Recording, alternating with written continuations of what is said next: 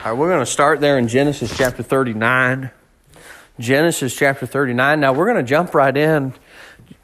We covered a little bit last week, but just by way of introduction into tonight's lesson, let's go ahead and we'll read a little bit of the text that we studied last week and kind of breeze over it, and then jump on to point number 2.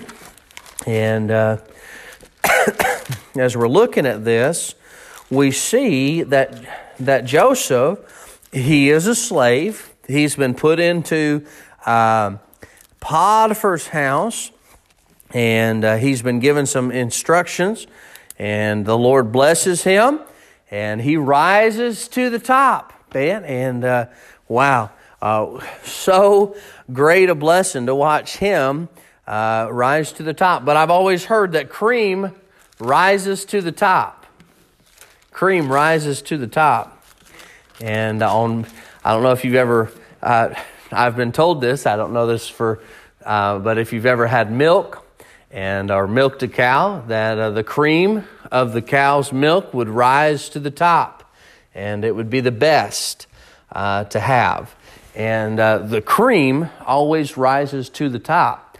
And he was at the bottom. He was at his lowest point of his life, and he worked hard. And his master, we talked about that, his master saw that that the Lord was on him. And then temptation came. Then here comes this woman that she tries to seduce him to lie with her. And that's where we'll pick up right here in 39. And in verse number 7, we see a couple different things as we'll work our way, just kind of as we work our way through to get to number 2.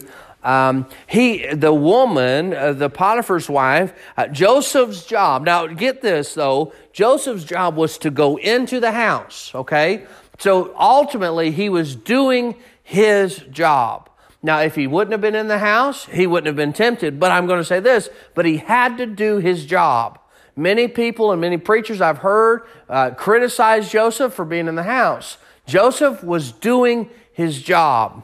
It was no different than you clocking in and you going straight to work. He was inside working like he was supposed to do. What was he supposed to do? Because she wouldn't do right, he'd not show up for work or not go in. No, his job was inside the house. So she tries to seduce him. She tries to get him to lie with her. And then when he says no, she says, well, just lay down with me. She says, just lay beside me, lay by my side. And he says, no. She says, well, then lie with me. And so over and over, this was a process of time. It didn't happen one day. This was maybe every day or once a week, that once Potiphar's wife would see, she would see Joseph and begin to plead with him to lie with her.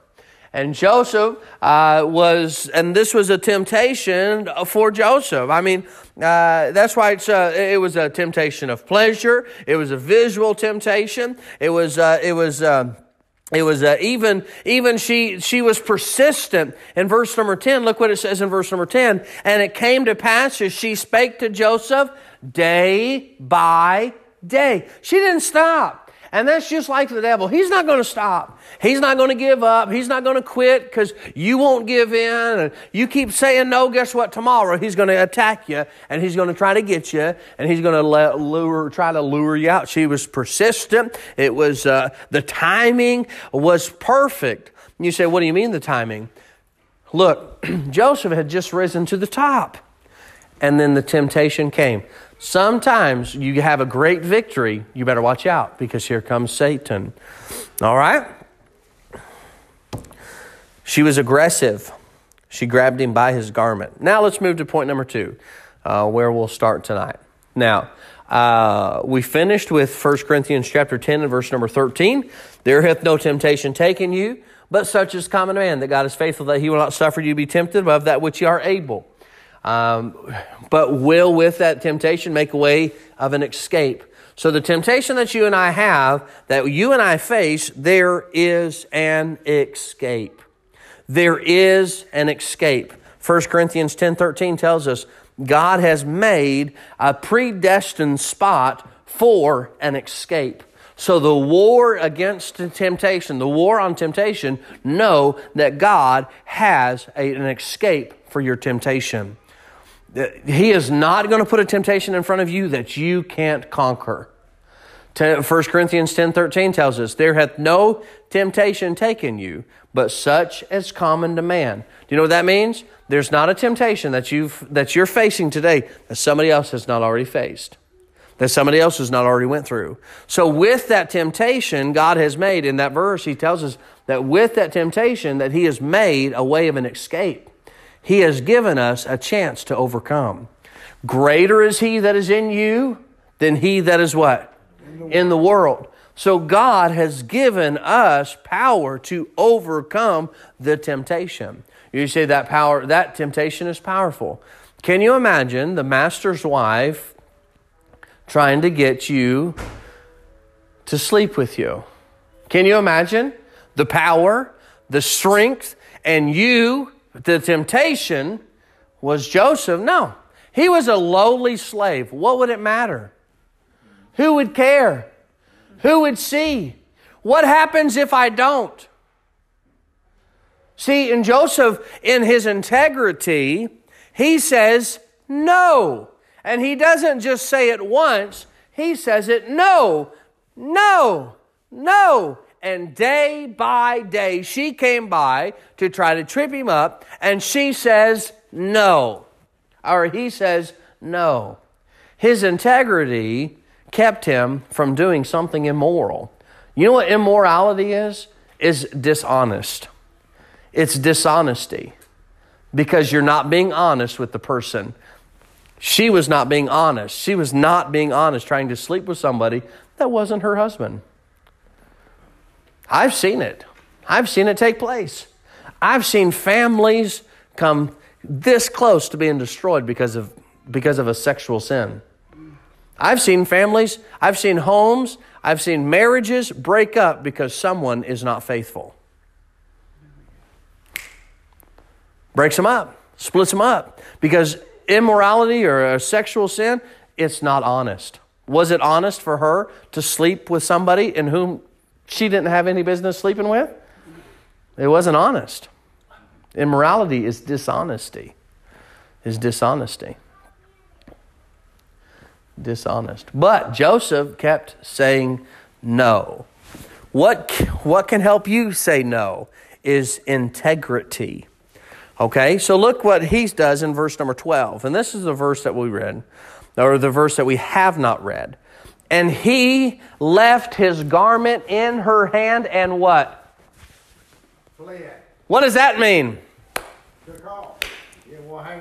He ran out of there and got him out. What took place? Go back to that verse number 12. She said, and she caught him by his garment. Do you know what she did? And we talked about that last week. She grabbed him by his garment and he took off because he knew if he stood around for any longer, it was not going to be good. Do you know what the Bible says? Flee fornication. There you go. What's fornication? Adultery, fornication. Sex before marriage. That's right. Sex before marriage. But the Bible says to flee it. Hey, this is what Joseph was doing. He was running away because he was pure. No, I don't want any part of that. Run away. Run away. But I will say this, though, and the temptation that you and I face may not be a sexual sin. It may just be sin. It may be pride. It may be lying. It may be cheating. It may be stealing. It may be doing something else. But the temptation, you ought to run from sin. But too many times in our life, we want to get as close to sin as we possibly can. Get as close to the edge. You know, I had a buddy of mine tell me this, and it is a good illustration to use.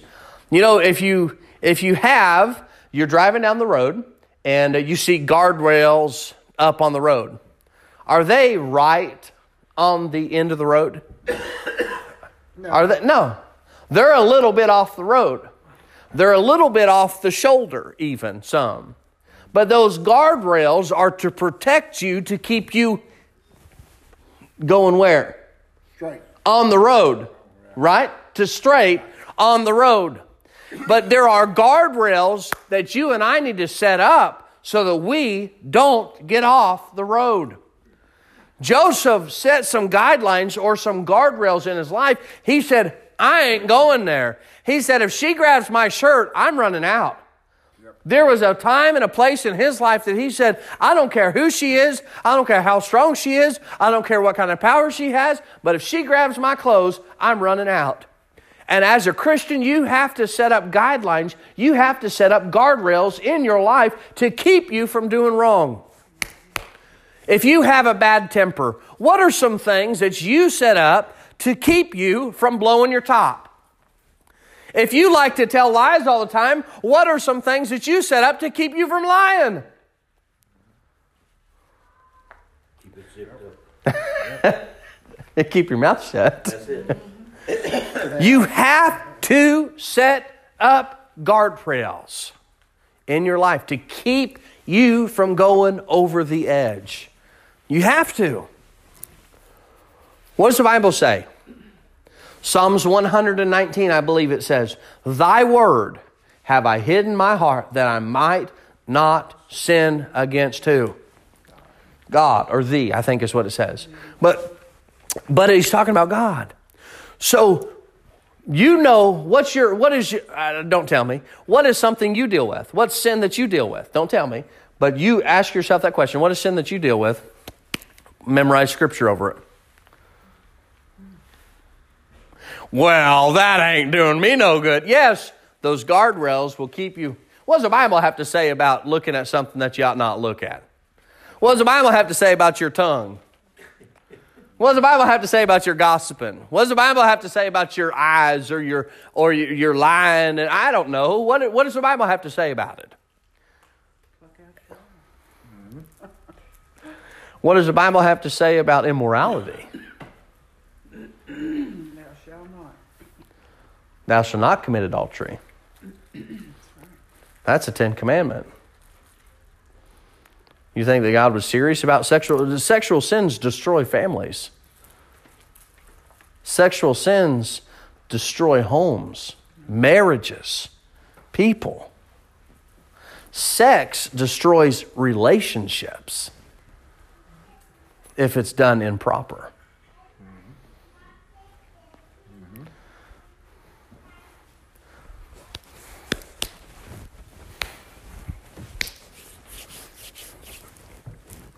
He ran from it. He got out of there. Verse number 8, he refused. Verse number 10, he hearkened not. He was honest. What do you mean he was honest? What is a guard? He set up a guardrail of being honest with himself. What does he say? I'm sorry. In verse number 8. Verse number 8. He says, my master. My master. He said, no. He said, I can't sleep with you because my master, you belong to my master. My master can't. No. I can't do this because I belong to who? God. The Bible says in 1 Corinthians that our bodies are the temple of the Holy Ghost. Therefore, glorify God in your what? In your body. And so why shouldn't I do that? Why shouldn't I go there? It's because you need to be honest with yourself. What would the master think? What would my master think of me doing wrong? What would God think? I would never do it in front of him, but you do it in front of him anyways. Because the Bible says the eyes of the Lord are in every place, beholding the evil and the good. So you think, well, I'll get away with it. Ain't nobody know. But yep, God is sitting there watching all of it take place. I'll go, hey, the bedroom's door is closed. No one's going to know, right? Yeah, God knows. God knows. God knows. God knows. So we take the Holy Spirit with us. Yes, sir, we do. We do. So he's experiencing those things that we ought not experience or doing those things that we ought not to do. He's there with us. So, a couple weeks ago I asked if Jesus came to your house, what would you have to go home and change?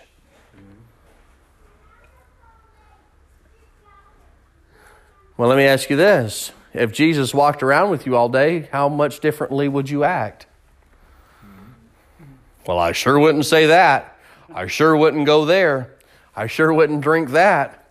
I sure wouldn't be with who? But isn't God with us all the time, every day? So why doesn't it change the way that... Because Joseph said, no. I can't go there. I'm honest with myself. My master. He was talking about his earthly master. Know that. But ultimately, who do we serve? Who do our bodies belong to? God. And God and Joseph said, no, you're not my wife. You belong to my master. The ways of getting out of temptation, you have to set up guardrails. You have to be honest with yourself. You have to look at these things. You have to have integrity, purity. Also, you need to discern. You need to be able to discern some things. Look in verse number 9. Look in verse number 9. He says, there's none greater in this house than I, neither hath he kept back anything from me, because thou art his wife. I'm not supposed to sleep with you because you're my wife. But then he says, look at this. He says, how then can I do this great what?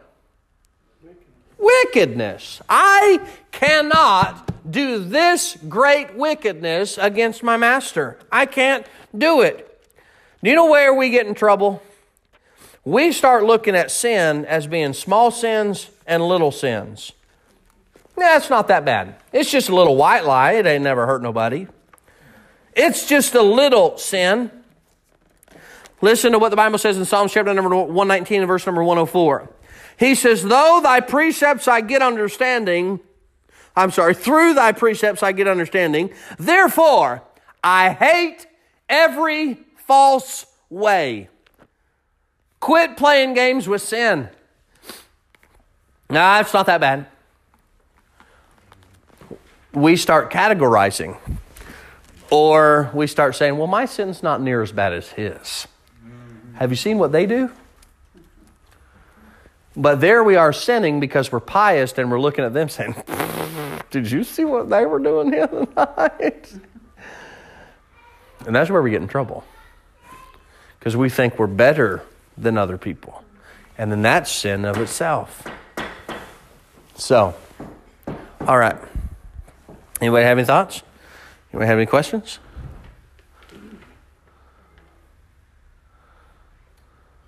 Well, I'm not done. I'm not done yet, but anybody have any thoughts? No? keep the train rolling. He had a lot of strength, and he did right. But he also realized that not only his master, but his master up in heaven was watching. And the thing is, and here's where we have to understand this too. Right is always going to be right, and you're going to have to choose to do right every time, because simply this: sometimes it's easier to do wrong. Sometimes it's easier to do wrong, but you have to make a choice to do right. What's right? What's wrong? What would Christ do in my situation? How would he react? Joseph knew that there was no way he should be with a woman in which he's not married to. And he made that choice to run away. But what sin is it? It may not be a sexual sin, but what sin is it that we are like, it's not that big of a deal? But Joseph said, it's a great wickedness. The Bible says that we ought to hate every false way. We ought to hate every sin, big or little. Or anybody else? Try to justify it. We do try to justify it. Oh, well, Well, I don't know. I did that because I got mad so-and-so, or so-and-so ain't treating me right, or something like that, Make excuses. for sinning. Yeah. That's wrong. Well, you're making up excuses. I think it's kind of like in the New Testament, I think Jesus gives the illustration of the publican that's praying and then the poor man that's praying. And the publican stands and says, man, I'm sure glad I'm not like those other guys. Yeah? Yeah. I'm sure glad I'm not like that guy down the road. Uh-huh. And then the sinner says, God, thank you for saving me, Oh, wretched man that I am. Because get the mote out of our own eye. What does the Bible say? The beam and the mote. We need to get out of our eye, worried about ourselves and worry about where we're going and what we're cleaning up rather than, well, did you see what their backyard looks like? Have you seen what they've been doing? That is the difficulty that we face, that we want to blame everyone else. And because someone else is doing it, it makes it okay that I do it. Mm-hmm. Yeah. And that's never right. No. All right? Never right. Never right. So, the war against temptation, you're going to have to be honest with yourself. You're going to have to discern some evil. The Bible says, I'm not going to get the text right, but he says, abstain, stay away from the appearance of evil. Abstain from the appearance of evil. If it appears to be evil, what should we ought to do with it? Run away from it. Right? Run away from it. Does it look evil? Go. Get out of there. There's certain things that I won't do because they appear to be evil. They may not be evil. As Paul says, all things are lawful. But not all things are expedient. Trying to get to it. 1 Corinthians chapter 15 and verse number 33. 1 Corinthians 15 verse number 33. He said, be not deceived. Evil communications corrupt good manners. Evil communication corrupts good manners. Look, you say, what do you mean? You need to watch who you with, where you're with. You say, what do you mean by that? Good communication, good manners, but then also the appearance of evil. What am I doing? Where am I headed? Where's this going? Right? The appearance of evil? Is it okay? Is it okay that he stand there with his coat off and try to discuss with her that he needs his coat back? Just get out. He knew that Potiphar was coming home. He knew that somebody might see him with his shirt off, with his coat off, standing there with the wife. What are they going to say? What are they going to see? Evil. The appearance of evil. The appearance of evil. If it appears to be evil, we should abstain from it. Mm-hmm. Do you do anything that appears to be evil? It might not be evil, but it might look evil. All right. Anybody have any thoughts or questions? What was that? Poor Joseph got framed. Oh, he did get framed. And because of the way he lived, and he said no, the master's wife, the master came in, and he believed Potiphar's wife, and he threw Joseph in jail. He threw Joseph in jail. You say, well, where's his integrity now? What good did that do him? What good did that do him doing right and living right and being right? Because if he would have just slept with her, he wouldn't have got thrown into jail.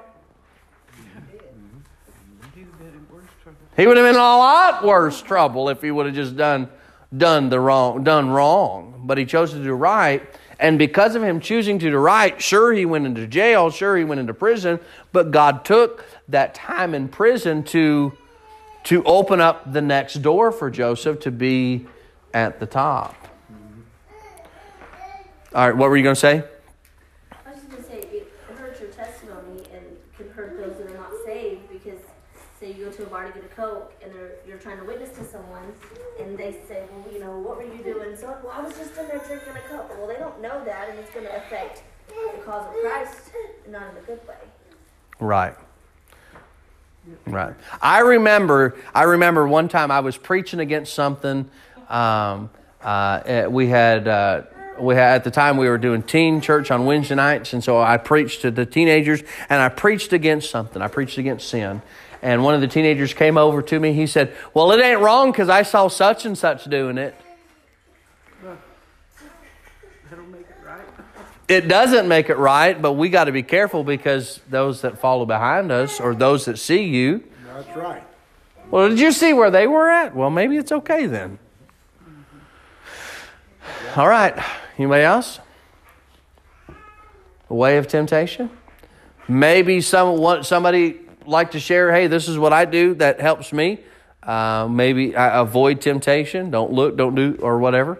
Something that you do to help you through temptation. Because everybody's different. Anybody? If you know it, the best way that I found, if I deal with something, temptation, and I know that I deal with that temptation, I just try to completely never enter my frame of mind. Never think about it. Never get it there. Because if I get it there, the Bible says, as a man thinketh in his heart, so is he. If I get it there, it's there, and I'm thinking about it. You'll never do wrong without thinking about it first. Just like Joseph. I think of Daniel in the book of Daniel. The Bible says in Daniel chapter number 1 that he said that Daniel purposed in his heart that he wouldn't defile himself with the king's meat nor with the king's wine. Daniel decided that he would not defile himself with what was going on. Daniel was in a foreign country. He was a prisoner in Babylon and such, but he decided that he wasn't going to do wrong, but he made a decision that he would not do wrong, and he did not do wrong. Joseph had to make that same decision. I'm not going to heed to this. The first time that she approached him, he had to go back to his bunk and said, look, man, and myself praying to God, look, if she comes at me again, I'm going to have to say no. I've already made that decision. You know, you decide today. You decide today. Don't wait till tomorrow. Don't wait till you're in the heat of the moment and you're about to lose it or about to heed to that temptation. Do today. Decide today that you're not going to heed to that temptation. You're going to run from it. You're going to avoid it. You're going to get out of it. Avoid it like the plague. Avoid it like the coronavirus, right? I mean, if you knew somebody had it, would you get up next to them and try to be friends with them and to talk to them and shake hands with them and Give him a hug. give them a hug? Yeah, sure. Are you crazy? No, you want to get away from it. Well, we treat that, like that, but why is it that we don't treat sin like that? Run from it. Well, you say, I know why, because the Bible says sin is pleasurable for a season. That's right. It is fun for a season, but that season will end, and it's no longer fun. It's no longer fun. All right. Anybody else have any thoughts or questions about tonight's lesson? Avoid, discern. Sometimes you need to discern what's taking place. Certain places you shouldn't go. Just completely avoid them. Ask the master what he thinks. All right. You're not going to ask if you know the answer before you ask. What's the answer? What's the answer, God? Do you want me to do that? And you did it anyways? No, not good. That's why there's some consequences. There are consequences for your wrong. Because if he would have decided to sleep with her, would have decided to sleep with her, there would have been consequences that he would have faced. Oh, yeah. She's probably doing it just to get him caught. You know? It could have been. It could have been. Because he didn't know her intentions. He didn't know her intentions. But did you see that guy? He tried to come on to me. And the moment that he refused and ran away, she said that. Yeah, he raped me. He tried to take me. Yep. So she said, "Oh, throw that guy in prison. Get Joseph, put him in handcuffs, and throw him in prison." Because he was doing right. But God takes the next step, and we'll go there next week. But God takes that next step in prison, and he gets down to the bottom again, because he's there for a while. But God uses that time in prison to help prepare the way for the next step. All right. Anybody else? Any other thoughts? If not, we will close. Let's pray. Dear Heavenly Father, I thank you so much for tonight. I pray that you have used me in spite of me.